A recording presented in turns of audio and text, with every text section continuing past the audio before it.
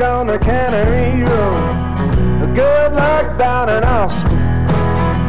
If it was easy, everybody would do it. It's all just a part of the show. Hey there. Thanks for tuning in, and thanks for telling a friend that you, dude, it's some Monday already, that you hang out on the other side of Texas. I'm your host, Jay, West Texas Leeson, broadcasting from the Racer Car Wash Studios here at the historic AM 580, voted Lubbock's best wash around for 5 years running. Stop in at one of 5 convenient locations like I did this weekend. Had the truck detailed, back to top-notch shape there in the Tundra. Best wash around.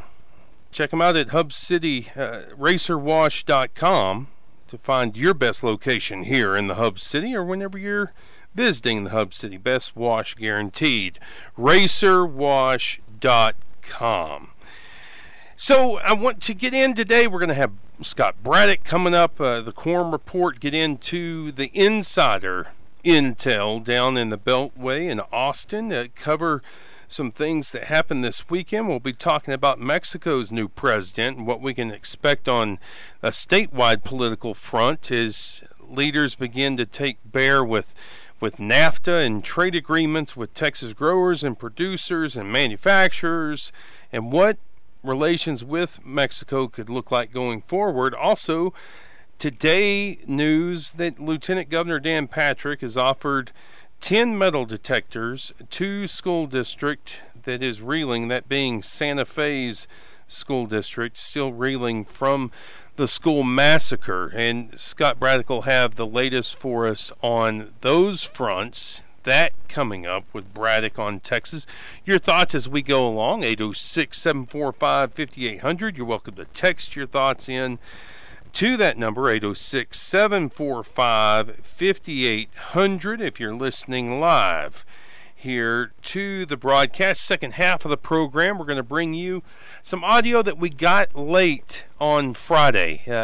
State Senator Kel Seliger was busy state senatoring, and we got with him after 6. I've had people who said, look, I barely caught some of that, really interested in what Senator Seliger had to say about the vet school and had to say about other developments as we're into the lull of the summer months, heating up into the fall, and then the legislature beginning in January. So we'll bring you that audio here on the second half of the program. Best and worst of the weekend from the Leeson perspective.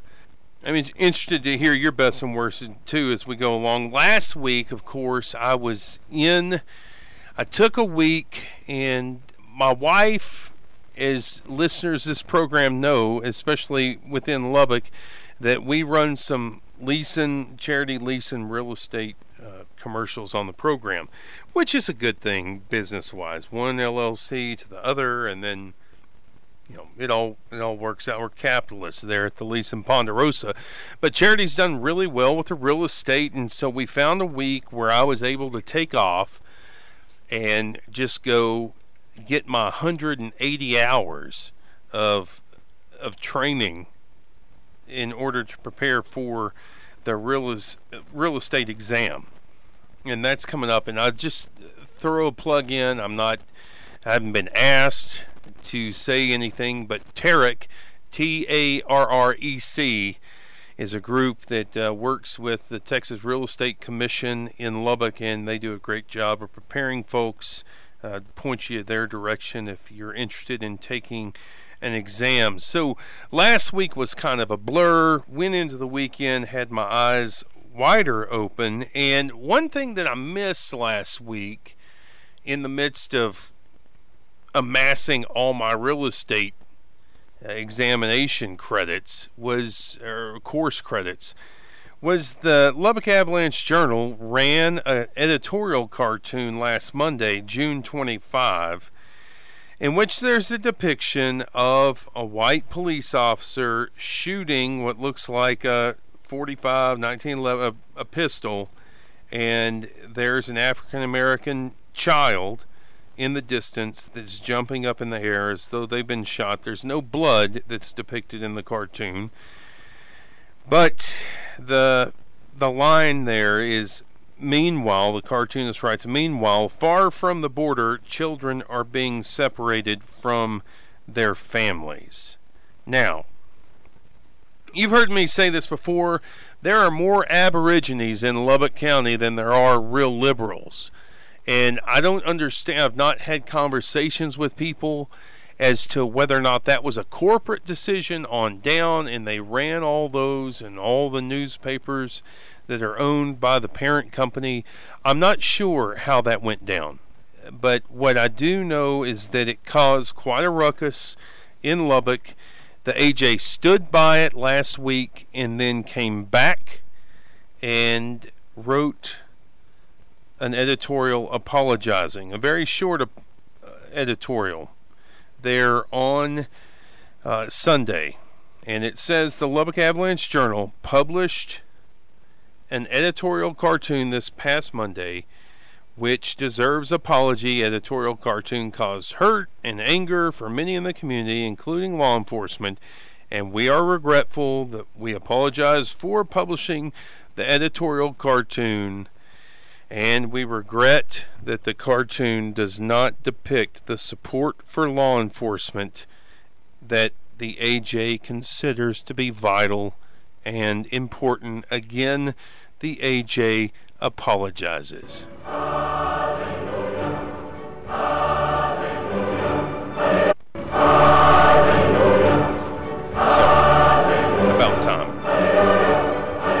Again, I don't know the inside story there. I know that there's not much leeway in places like Lubbock and Amarillo for such cartoons, and I understand the context. I went back and looked at the layout, and it was run against an Ann Coulter column. So there you've got the far. You've got what many consider the Black Lives Matter movement to be an asset within far left democratic ideals, and then Ann Coulter in far right, and that there's just not a lot of context. So in arguments in the public square, there's not room for context, and so the AJ decided to go ahead and write their apology. Worst of the weekend. I came across this tweet. Brandon Darby actually pointed it out to me. And I don't know if you know who Alex Jones is. Alex Jones. This is some Alex Jones. I don't like them putting chemicals in the water that turn the friggin' frogs gay. Yeah, that's some Alex Jones. And Alex Jones has said that he has insider information that coming up on July 4th, the Democrats, American Democrats, are going to launch the next civil war. And look, my thing with Jones is this: at what point is this freedom of speech, and when is it calling for fire or calling fire in a theater? And I don't understand the line there, and that you can get people gun grabbing. And this goes beyond. I mean, we've already had conversations about Alex Jones and Jade Elm 15. They're coming to put you up in all the empty Walmarts. It's a Chinese takeover run by Barack Obama. And 4th of July, Democrats are going to take over, according to Alex Jones, the same guy who brought you again this. I don't like them putting chemicals in the water that turn the friggin' frogs gay. Yeah. So I've gone from best to word to, I don't know where I want to put the AJ editorial. Obviously, by me playing Alleluia, I think that they were right to apologize. And then Jones being the worst. This LeBron James thing, if I can just speak from the other side of Texas about LeBron James for a minute. I understand he's going to L.A. People are predisposed. He's a lightning rod. But here's my thing with the LeBron James at the end of the time. Is not that he's Jordan or that he's Kobe now, Kobe Bryant, Michael Jordan. But look, we've watched this guy grow up. I remember watching him playing his first game, and everybody wondered, Carmelo Anthony or LeBron going to be picked first? They took LeBron. So we've watched this guy now for 17 years. And for all the bad that people can say about LeBron, and I'm off the train whenever we get into comparisons with Jordan. I don't think there is any comparison with where the sport is now. I don't think it would be anywhere near where it is now without Jordan in those years in the 90s. But I will say this. He's a family man, and not to my knowledge has he ever been in trouble with the law or the league. He's run himself with character and with his own reputation. And I think those things are admirable. Now, my very best of the weekend was date night. And whenever you're 39 and you've been married for 17 years, you can get really excited about this. But we went and watched Won't You Be My Neighbor? And I want to highly recommend Won't You Be My Neighbor? And I'll talk more about it tomorrow.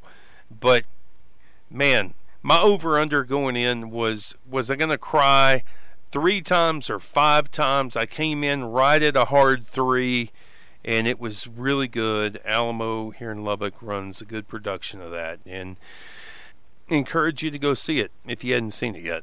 Really good stuff there. Is the editor of Quorum Report, Scott Braddock. How you doing, buddy? The Mr. Rogers documentary, which my daughter and I are planning to see this evening. Yeah. So you hadn't seen it yet. Did you see that this weekend? Is that what you were saying? Yeah, we went and saw it. It was on my wish list. And yeah. Tears? Were there tears? Yep.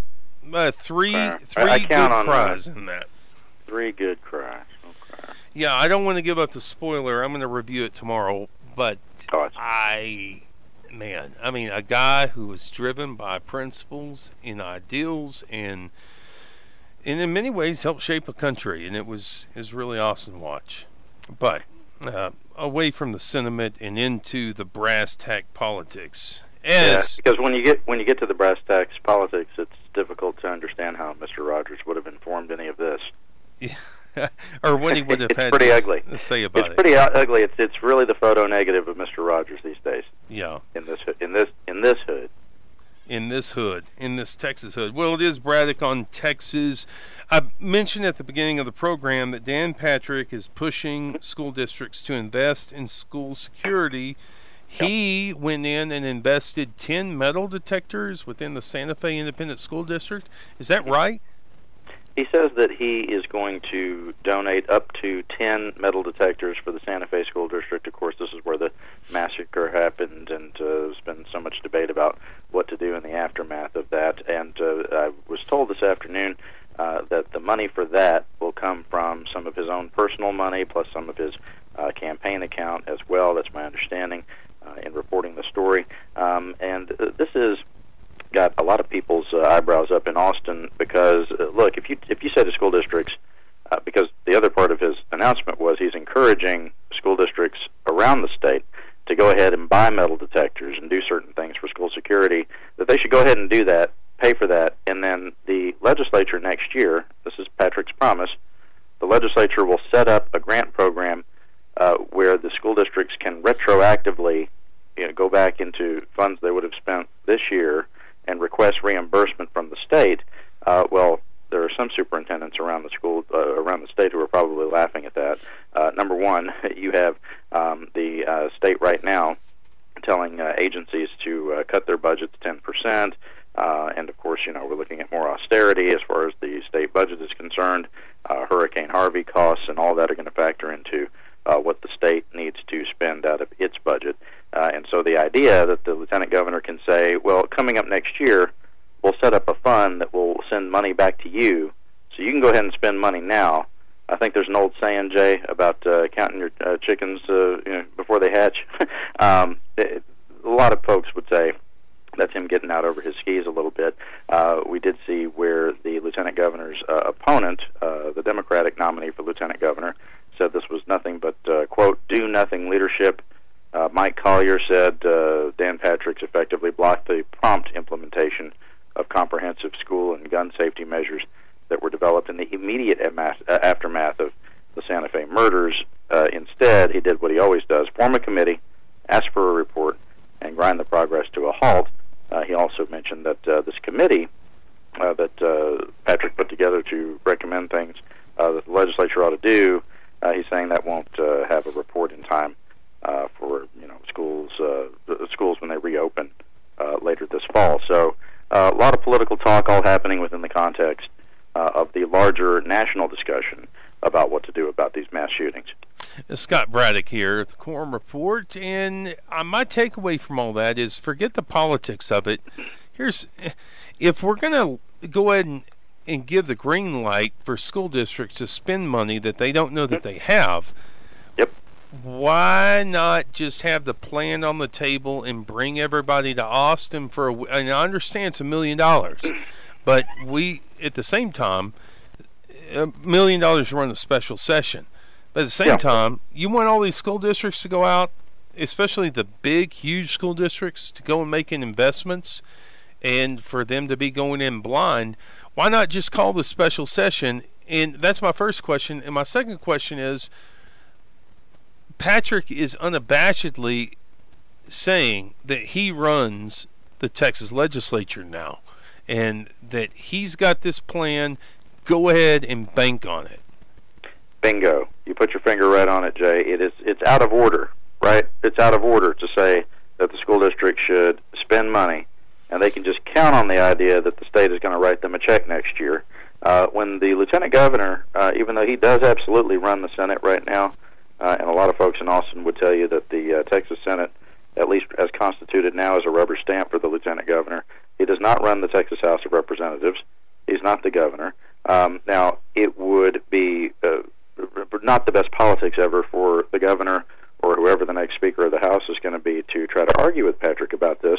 But one of the things, about the idea that they would reimburse school districts, but again, it's not a guarantee, and this is in an environment in which schools are always having to cut from their budgets because of not having enough money coming in from the state.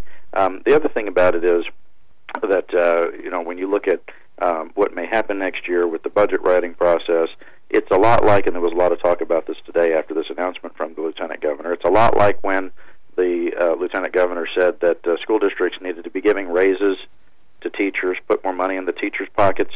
But, of course, where was that money going to come from? From the school districts. So it's another promise here, and we'll see whether it gets kept. But I can imagine that if we were to poll school districts, and I'm sure that on some level this is being done already, because local journalists around the state probably calling their school board members and superintendents, it would not be a bad idea for maybe in the Lubbock ISD for people to ask this question of folks at the school district: are you going to take the lieutenant governor up on this? And can you count on the idea that he would be able to make good on that promise and that everybody's just going to fall in line with whatever he says? And the other thing is, back to the politics of this a little bit, the other thing is none of this has anything to do with dealing with gun violence and everything to do with locking down schools. The focus of this being on school districts, in the estimation of a lot of people, is just a misnomer. These mass shootings don't just happen at schools. They happen at nightclubs. They happen at churches. As we saw last week, we had one happen in a newspaper newsroom.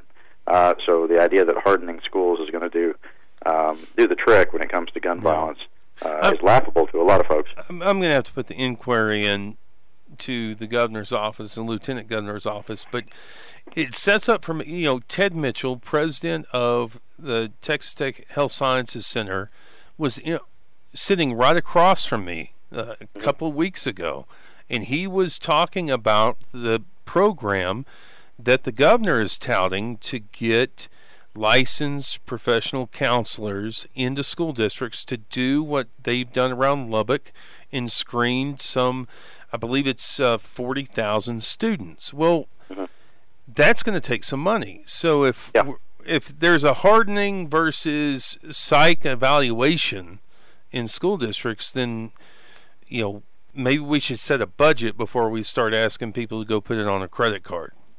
So. Yes, it's an interesting way to govern.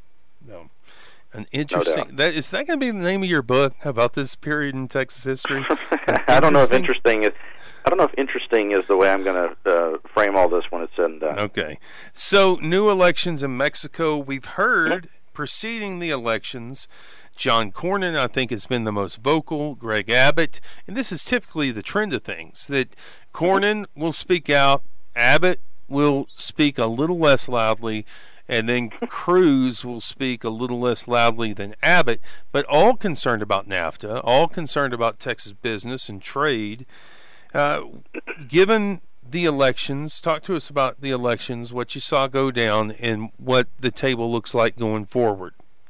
Well, this guy who was just elected, and by the way, it was to no surprise. I mean, the polls showed that as they called him in the New York Times this morning, the failing New York Times called him an atypical leftist. This guy, Lopez Obrador, won the presidency in a landslide, and he's basically the Mexican leftist version of Trump in that he is a change agent. That's the way he's seen. The anti-Trump. The anti-Trump, if you will. People in Mexico very upset with the establishment, if you will, and following the lead of a lot of people around the world, not just in the United States, of choosing someone who is seen as somebody who's going to shake things up, make things different. They're tired of, and you and Brandon Darby have talked about it a lot, the rule of the cartels and the corrupt government officials in Mexico. People down there want something different. But part of it is the fact that this guy has talked about trashing NAFTA and trashing our trade agreements across the three countries with Mexico, the United States, and Canada. And we are absolutely caught in the middle, as far as what people think in Michigan, what people think in Ohio about these things. I don't care as much about that. I care about Texas. And, the numbers are in. I mean, look, NAFTA is good for Texas, full stop. The job numbers here, 1 million jobs in the state reliant on trade. At least about 200,000 of those are directly attributable to the North American Free Trade Agreement, and that is spread all across the largest 11 metro areas and the rural areas that go with them in this state. Since NAFTA was signed, including areas with export rate increases of 100 to 200% or more. Those numbers from the Texas Association of Business. And if you look at the way that Texas and Mexico are now part of a seamless supply line for companies like Toyota, for example, that puts parts together for pickup trucks, and then they bring them up to San Antonio, put the trucks together. There's a reason that Toyota's North American headquarters is in the Dallas area. It just all makes sense. For us, it's been good. For other places that were the places that delivered the votes that President Trump needed to win the Electoral College, in some of those places they've suffered some because of the North American Free Trade Agreement. But look, people down in Mexico questioning whether or not we ought to continue doing this, and the guy that they put in office, pretty much, even though he has different reasons, agrees with President Trump. Now, I did see this afternoon that there were some business groups talking about the idea that, well, maybe this guy is just doing all this for politics. Imagine that. Maybe that some of the stuff he's been saying about free trade is just to win the vote. This afternoon was from the Texas Business Leadership Council. They had said that they would expect to see some initial fireworks, as far as renegotiation of NAFTA. But they do think that this guy Lopez Obrador will eventually prioritize the renegotiation of the trade agreement and try to get things going and find some common ground with the United States. Scott Braddock of the Quorum Report, as we carry on here, last question for you. Mm-hmm. We saw some poll numbers out across the state last week showing some statewide races and then Senate race between Beto O'Rourke and Ted Cruz. Fairly tight. Paxton, according to the poll, is only up 1 point on his opponent, whose name I believe is Justin Nelson. Yes, sir. Okay, thank you. I pulled that right out of my hat. Yeah, well, you know your stuff. But in the context of all of that, you've got 3, 4, you got a lot of Supreme Court rulings coming down that really razz Democrats, and that's the highest court in the land, and then Anthony Kennedy stepping down. Have you heard from Democratic consultants in Texas or party leaders on what the plan is going forward into the fall? Is it just let's hate Trump and hope that gets people out to vote, or is there going to be something of substance? In some ways, it seems like the plan is to just hate Trump. I mean, we talked about the anger at the Democratic Convention in Fort Worth, the state Democratic Convention, and we talked about the fact that one senior Democrat had said to me that, even though people are fired up, even though they want to take on Trump, there doesn't seem to be a central theme, a central message for Democrats going forward, exactly what it is that they're going to do to make people's lives better. And the thing that they were organizing around during their convention is these family separations on the border, pointing to President Trump and his policy that led to the family separations, and the fact that he had reversed himself, or that he was reversing himself with that executive order. They were very angry about all that. But 6 weeks from now, is that going to be the big story? Who knows? Trump. It's already fading a little bit because of some of the other things you just mentioned. The fact is that at the top of the ticket, you have Beto O'Rourke, who is not trying to run a race like that, as we have talked about here on the program. When he's asked about his previous comments about maybe trying to impeach President Trump if Democrats can take a majority on Capitol Hill, O'Rourke has walked that back quite a bit. It was also interesting to see the way that his campaign orchestrated his comments, O'Rourke's comments at the Democratic Convention. He did speak, but he didn't say a whole lot of substance. Didn't even talk about his opponent, Ted Cruz. Later explaining that people at the convention know what they think about Ted Cruz. But most of the news coverage that weekend was about his protests down on the border. In fact, by the very next day, O'Rourke was back down on the border, some 600 miles away in the El Paso area, protesting against those family separations. And some folks, some readers of the Quorum Report, had asked me by that Sunday, did he even speak at the convention? And yes, he had. It's just that those folks could be, forgiven for missing it because he was on to other things before the gavel had really fallen, closing the convention out. Well, there he is. Every Monday. Scott Braddock on Texas. Follow him on Twitter at Scott Braddock. Thank you, Scott Braddock. Thank you, sir. Talk soon. Yeah, we will. I've gotten a lot of requests. I got a couple of emails over the weekend, some text. We want to hear that Kel Seliger piece again. We want to hear the senator's comments and what he has to say about the vet school, about the back and forth between John Sharp and myself, yours truly, in the Dallas Morning News. So we're going to get into that. When we went a little late on Friday and took an interview with State Senator Kel Seliger, and he represents Amarillo on down the Texas-New Mexico line to Midland. He has some very interesting things to say. Was calling in from his cell phone, and so the quality is not great. Go ahead and turn up the volume. You'll want to hear this. State Senator Kel Seliger. We have now online with us Brandon Darby, Jay Leeson taking you home on this Friday. Kel Seliger, State Senator. It's the weirdest district in Texas. It's Amarillo, and then goes down one county wide down into the basin. And he is State Senator Kel Seliger. How are you, Senator? I'm fine, thank you. How are you? I know that you've been State Senator today. What you been up to? It's just the usual interim stuff. Reading the things that people send us, the things that they're interested in, and getting ready for the session that starts in January. It's sort of the summer doldrums, but there's still work to be done. Yeah, and speaking of the session to come, a lot of people didn't think you could do it, but you pulled. I think this is the first time you've been on the show since your win. Congratulations, by the way. This is Brandon Darby. Congratulations, Senator. Thank you very much. I appreciate it. A lot of people didn't expect you to walk away from that, a three-way primary, Republican primary, but you did, and I think by 51-52, you walked away from that.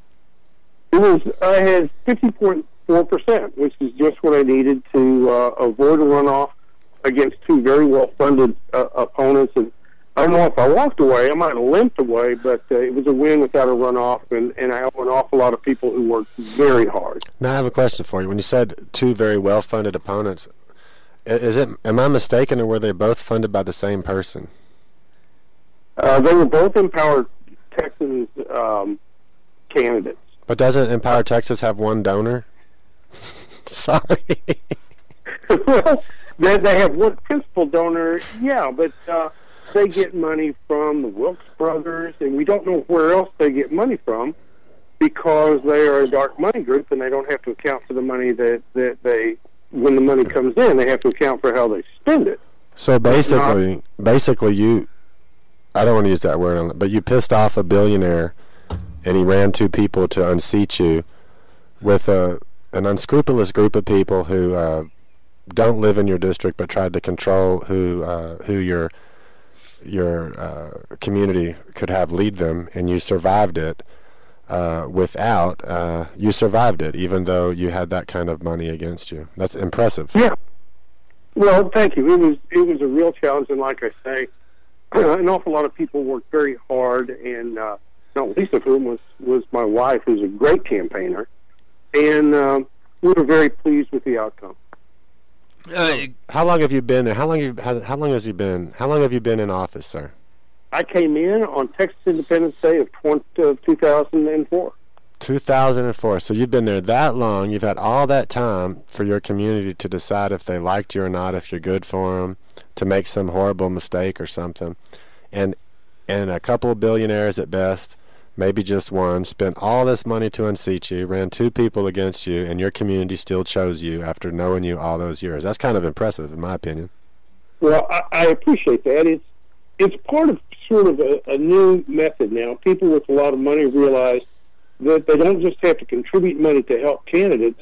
They can essentially buy seats. And to be honest, I think they've been very successful. Well, good on you. Good on you. Are we going to talk about this vet school? Yeah, we are. So, Kel Seliger, I know that you've been in...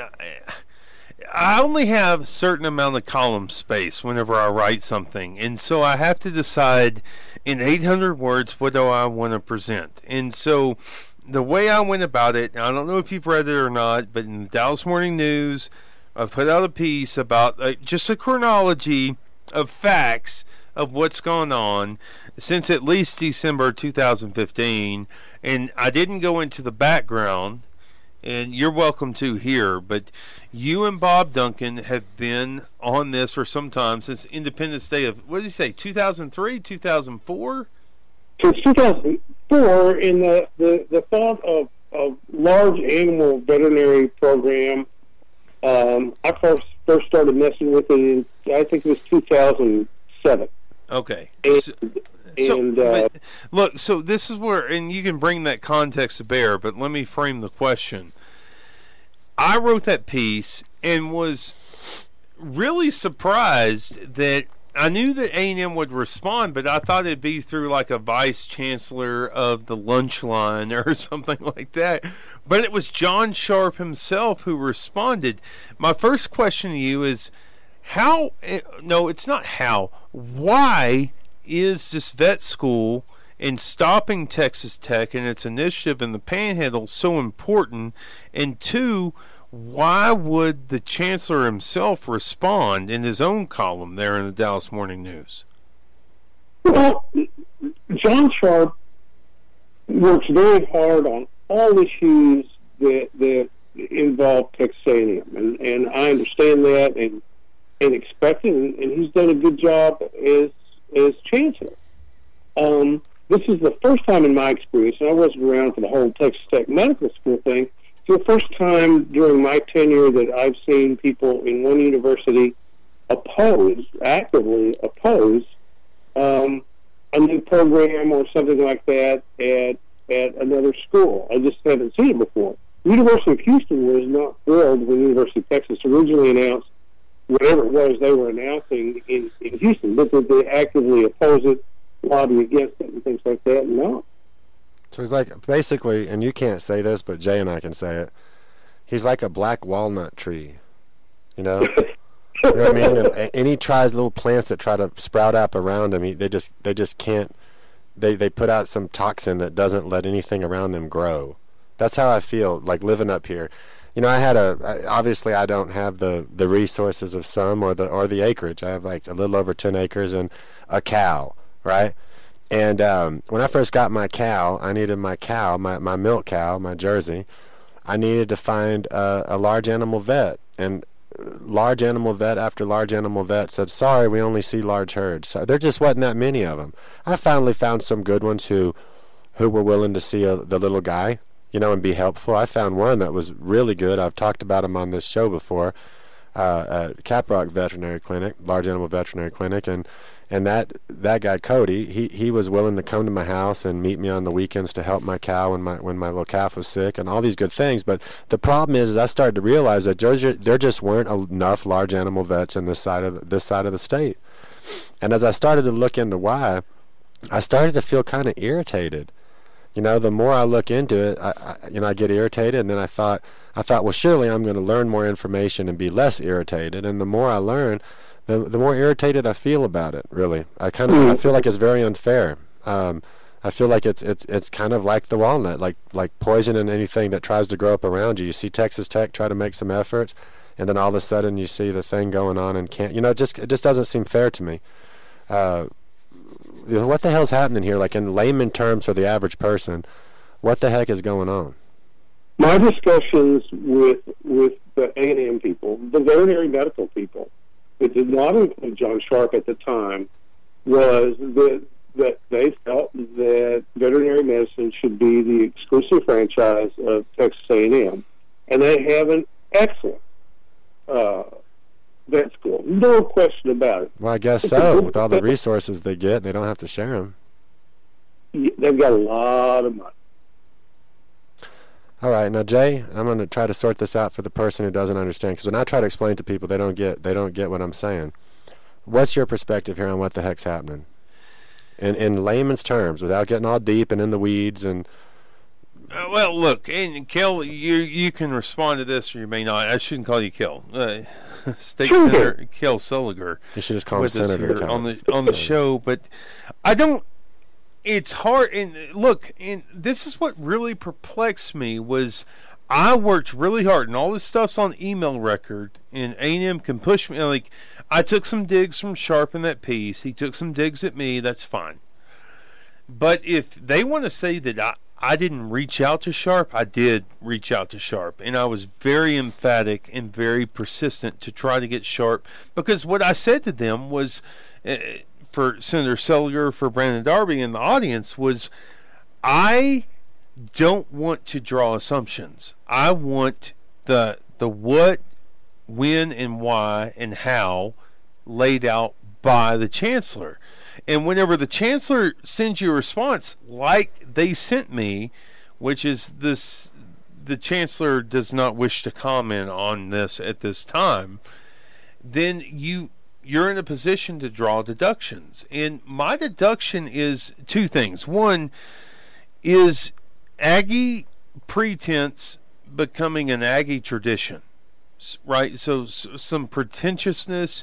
Is this a point? Are we really marking our territory? And I'd love to hear Senator Sulliger talk about how A&M got a law school. You want to talk about things that are unneeded in Texas right now? Sharp said, well, we don't need a vet school. Well, did we really need another law school? That's number one. Number two, and this is tinfoil hat, but I just wonder how much cloning has to play into this. And cloning, as you can go in, if you've got the market, the monopoly on large animals, and you're able to do all sorts of we're going to grow this mammal's heart in this mammal and vice versa. How does that focus into health sciences? And if you've got the market cornered on that, then maybe you do put your foot down. So is it pride or is it initiative, Kel Sulliger, in your view? I think it's more territorialism than anything else. I read your piece. And I read Chancellor Sharp's op-ed. One of the things he never says in there specifically why they do not want Tech to have this program. When I first floated the idea and then brought it to Bob Duncan, A&M said they were going to study the situation.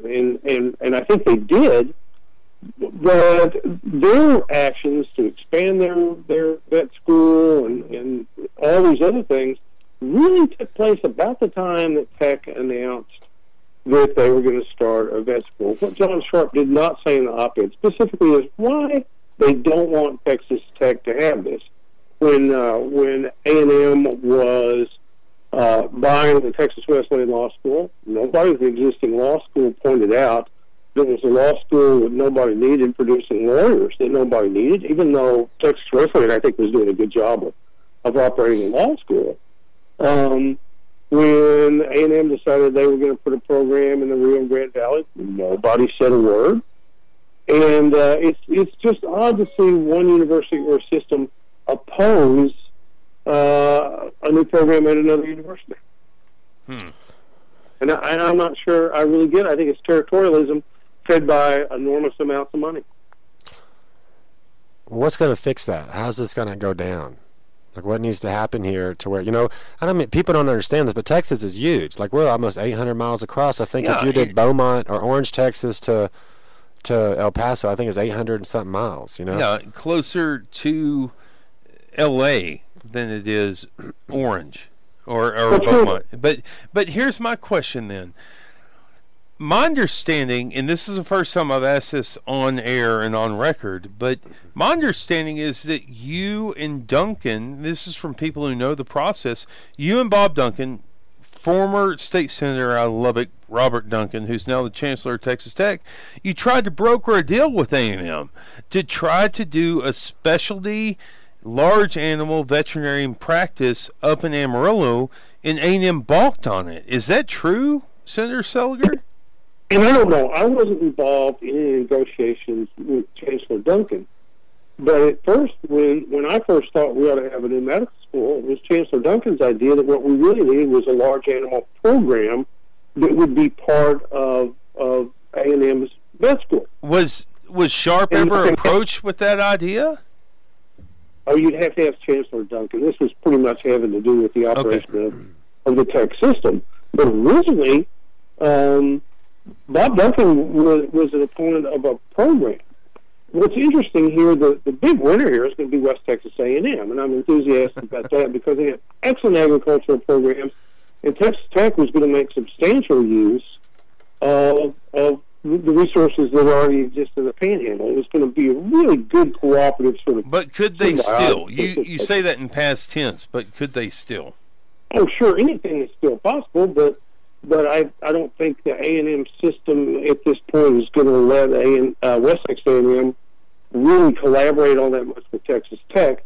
It's a shame because it works. The geography works really well. West Texas A&M has great large animal programs, and probably the what's going to be the world's leading meat science program in the new facility that Bob Duncan has helped us do because it was with money. When you say what's going to change things, Jay, what will change things, given what the city of Amarillo has done in terms of inducements, is if we can get some money into the budget for Texas Tech and they get going, and once they have a school of veterinary medicine, the adverse effect on Texas A&M will be absolutely nothing. Okay, so before we go further, in that interview with Kel Seliger, by popular demand, we continue on with our pre-recorded interview with Kel Seliger. Your thoughts, 806-745-5800. Pick back up now. How much more time do we have together? I mean, we've got about 3-4 more minutes. Go ahead. Senator, let's talk about poverty a little bit. Like, you're up in the Panhandle. What regions of your district have the most poverty or have the most the least economic opportunity? Do you know? Would it be the far west? Is that right? I'm not sure. There are pockets of poverty in every community, and how to most broadly characterize that, I don't know that I can. But don't you have a lot of low-income agricultural counties in your district? Am I right here, or is that? No question. The average annual salary is on the low end. Yeah, but I don't know exactly what those are factually. But yes, they exist. I'm gonna start digging, and I'm not saying that to knock you as though you're a state senator and you're supposed to fix poverty in your district by any means. I'm just so interested in it. I've become very interested in I live in Hockley County, and Hockley has its own issues with resources. And so I'm very interested in a lot of the rural counties. And what better place to start looking at rural counties than rural counties that are in a district of a state senator I like a lot, you know? Well, the answer to poverty in the broad sense is education. And I serve on the committee of public education. I chair the committee on higher education. And the big push all over, not just in my district, but all over, is to make education available, keep kids in school with expanded career and technical programs, what we used to call vocational programs. And I think we're making progress, but the challenge will never go away. It's just kind of going to be there, isn't it? Always, yes. Yeah, so Kel Seliger, as we close out with you, one thing that I think people noted, and this is, whenever I say people, I mean people on the inside. And I've had, in the past couple of weeks, I've had Scott Braddock, a quorum report on this program, and Ross Ramsey on this program, as a Texas Tribune. And Ross asked the question in the column, what are we even doing anymore with these state conventions, with these political parties? Because it's just a bunch of insiders who get together and they decide all these things. And that was Ross's point of view. I think it's fair to paraphrase him saying that. But for some people, you weren't at the Republican convention. And of course, these things are divided up by Senate districts a lot of times. Was that intentional on your part, or did you voluntarily not attend the Republican convention? Is this some sort of reaction from a lot of the power players in that room trying to take you down in the primary? No, in fact, my county chairman asked me if I could go and asked me if I wanted to be a delegate, and I plan to. My children both live in Houston, and I had a chance to spend about 5 vacation days with the family, and those opportunities can be kind of rare. It was a family decision and nothing else. I had intended to go to the convention. That's you know, I chose not to go to the convention, and it was not a family decision. I was kind of miffed and put off over the last one. You know, I try to, you know, I like Jody Arrington as people, right? Like I don't know all your policies. I don't know if I agree with everything or with Jody Arrington or whomever. But the bottom line is I try to avoid people in politics as much as possible unless I find out they're a nice person, right? Mm-hmm. But I generally try to avoid people in politics, and it's kind of weird because I'm like a person in leadership of Breitbart, but I really do try to avoid politics, and so I wouldn't have blamed you if you avoided it, but I do believe the family thing. I believe that makes sense. Question is, why are we having these conventions? Well, there will be an awful lot of office holders come January that will take certain stances and say, this is the platform of the Republican Party, and we're going to follow it. And I respect that. Well, there's some things that I agree with and some things that I don't agree with necessarily in that platform. And it's people would like politicians to follow those things to the letter, and they get a bunch of people to do it. I'm just not that kind of person. Kel, last question I have for you as you get off with us here. R.G. Ratcliffe was on the show yesterday. I asked him point blank, you know John Sharp, you've been following this a long time. What was the motivation behind John Sharp? I did not write that column as a tech insider. I wrote it as a prairie populist, matter of fact. Mm-hmm. That, you know, I feel like there are funds in the state that aren't allocated equitably and fairly. And whenever I was told that John Sharp would be responding with his own column, I asked R.G. Ratcliffe, Texas Monthly, senior political writer with the Texas Monthly, why he thought John Sharp, it wasn't through like a vice chancellor or anything else, as I said earlier, it was John Sharp himself. He said he thought it was because John Sharp has thin skin. Has that been your experience with John Sharp? I don't know that has been my experience. I think that the article you wrote touched a chord with John Sharp. Okay. And I think in a lot of instances, and I really don't argue with this, he finds himself the best advocate of or defender of Texas A&M, and so he felt like this required him weighing in. And you know, A&M really doesn't have a stronger advocate or supporter than John Sharp. No, look, in one line I took out of the piece because you can only go at 800 words, but it was, I think, next to Revelry, John Sharp might be the most identifiable symbol associated with that university.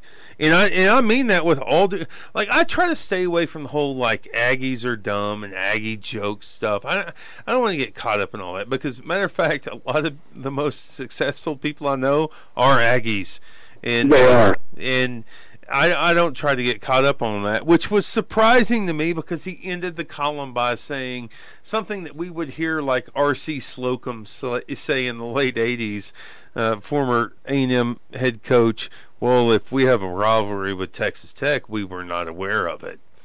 I didn't think that Sharp did himself any favors in the way he responded. The short way of saying that.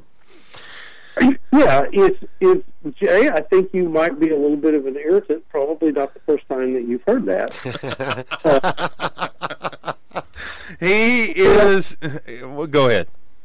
That's all I think it was. And quite frankly, I don't think anybody does a better job of advocating positions of the Texas A&M system or Texas A&M than John Sharp does.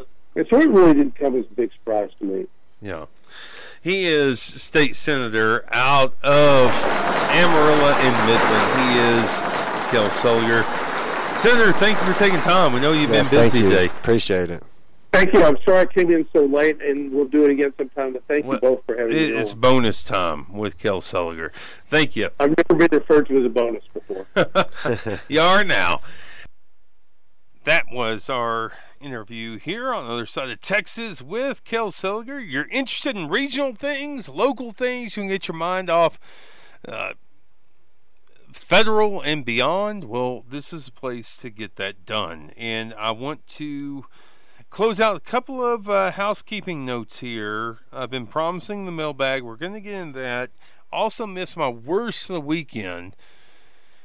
Radio mistake here. Richard Overton is 112 years old, World War II vet, the oldest vet still alive, and the oldest American. And somebody hacked into his funds. We're going to get into that tomorrow and talk about how you might be able to participate in throwing a couple of bones towards Mr. Overton. Also on the housekeeping front, Wednesday and Thursday, there will be no edition of this program. We are going to take off and celebrate America. So we won't be on air on Wednesday or Thursday of this week. And one other note, and this is for all of you who are in the advertising marketing world. You always see these ads on Facebook. Stay at home and make a lot of money. We've got the diagnostics. We know how well listened to this program is, and I've got a job and I've got a family. I don't have time to do the marketing. We're looking for a couple of people to do marketing here on Other Side of Texas, and it just requires us giving you the materials and you making the calls and some good commissions there, if I can disclose that on air. Shoot me an email, jay@othersideoftexas.com.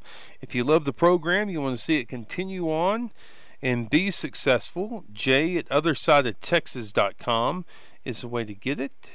Get me that information, and I'll follow up with you in a phone call. And again, The Other Side of Texas is sponsored by the law firm of Mullen, Hord & Brown, LLP, with offices in Lubbock, Amarillo, and Dallas, employing creative legal solutions to address your business needs in the areas of commercial litigation, banking, financial restructuring, employment law, and estate planning. Thank them for being sponsors of the program. And now I've got to get home. I'm going to get home to an above average dinner and a great family. Thank you for tuning in. You can find all of this audio up on Other Side of Texas on Apple Podcasts. Don't hesitate to leave us a rating, preferably a good rating and a review there. Other Side of Texas on Facebook, Twitter at OSTX Show, and OtherSideOfTexas.com. That'll sign us off on a Monday. We appreciate you tuning in, and hope that you will tune in with us tomorrow. Another good program ahead of you here as we head into America's Independence Day. See you tomorrow right here, OSTX. Jay Leeson, appreciate you listening.